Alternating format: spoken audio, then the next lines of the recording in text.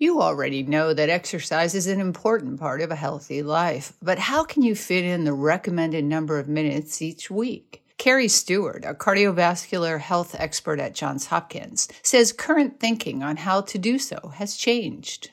When the guidelines were first published, it's based on a lot of research at the time. That has also evolved. Even though the recommendation is to try to do 30 minutes at a time, 5 times a week, that can be broken down. You can do 10 minutes 3 times a day, or even 5 minutes 6 times a day. Just being active and not being a couch potato is also very helpful. The less sedentary you are, the better. Even if it means just getting up and taking a short walk for 2 or 3 minutes.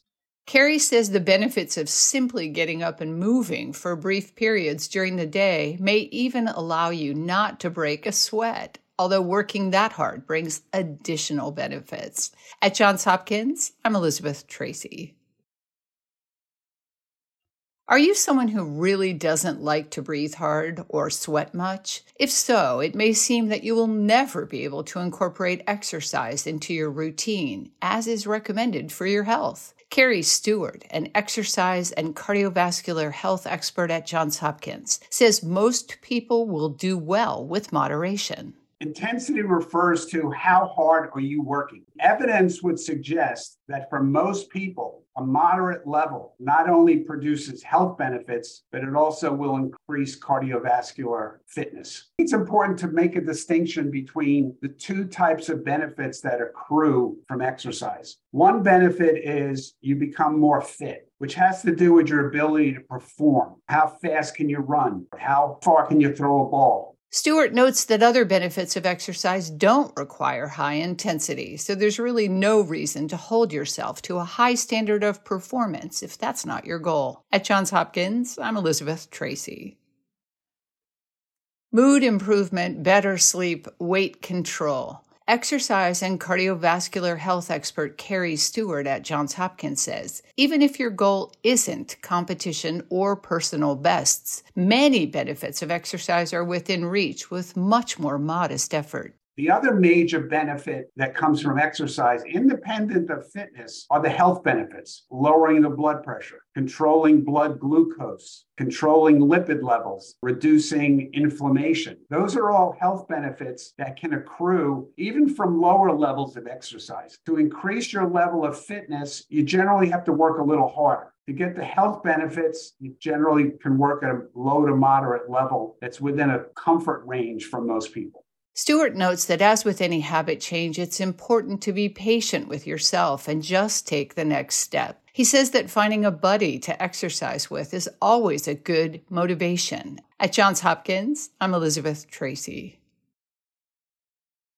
Common wisdom says if you've never been much of an exercise person, you should talk with your doctor before embarking on a program to get more active. Carrie Stewart, an exercise and cardiovascular health expert at Johns Hopkins, says for many people, that's really not necessary. If someone is sedentary but otherwise healthy and doesn't have any major comorbidities, doesn't have diabetes, doesn't have heart disease, then they don't really need exercise testing, at least to start a moderate level program. Just get out and walk would be a great way to start. But if someone does have a history of health problems, then they should get a checkup, which may or may not include an exercise stress test, but at least get clearance. Stewart says any troubling physical symptoms like profound shortness of breath or chest pain during activities should prompt a visit to a health professional, but most people won't experience such issues. At Johns Hopkins, I'm Elizabeth Tracey.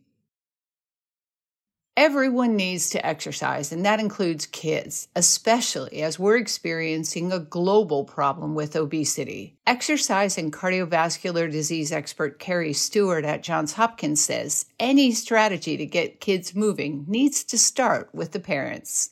Parents have to set an example. They have to do activities with the kids that are active as opposed to passive. If the parent is sitting around on their iPhone or iPad or on the computer doing TikTok, the children are going to emulate that. Where kids can also get an awful lot of activity is at school. I wouldn't discount the hour or two of recess or after school programs that kids could be enrolled in. That's a great way to deal with inactivity.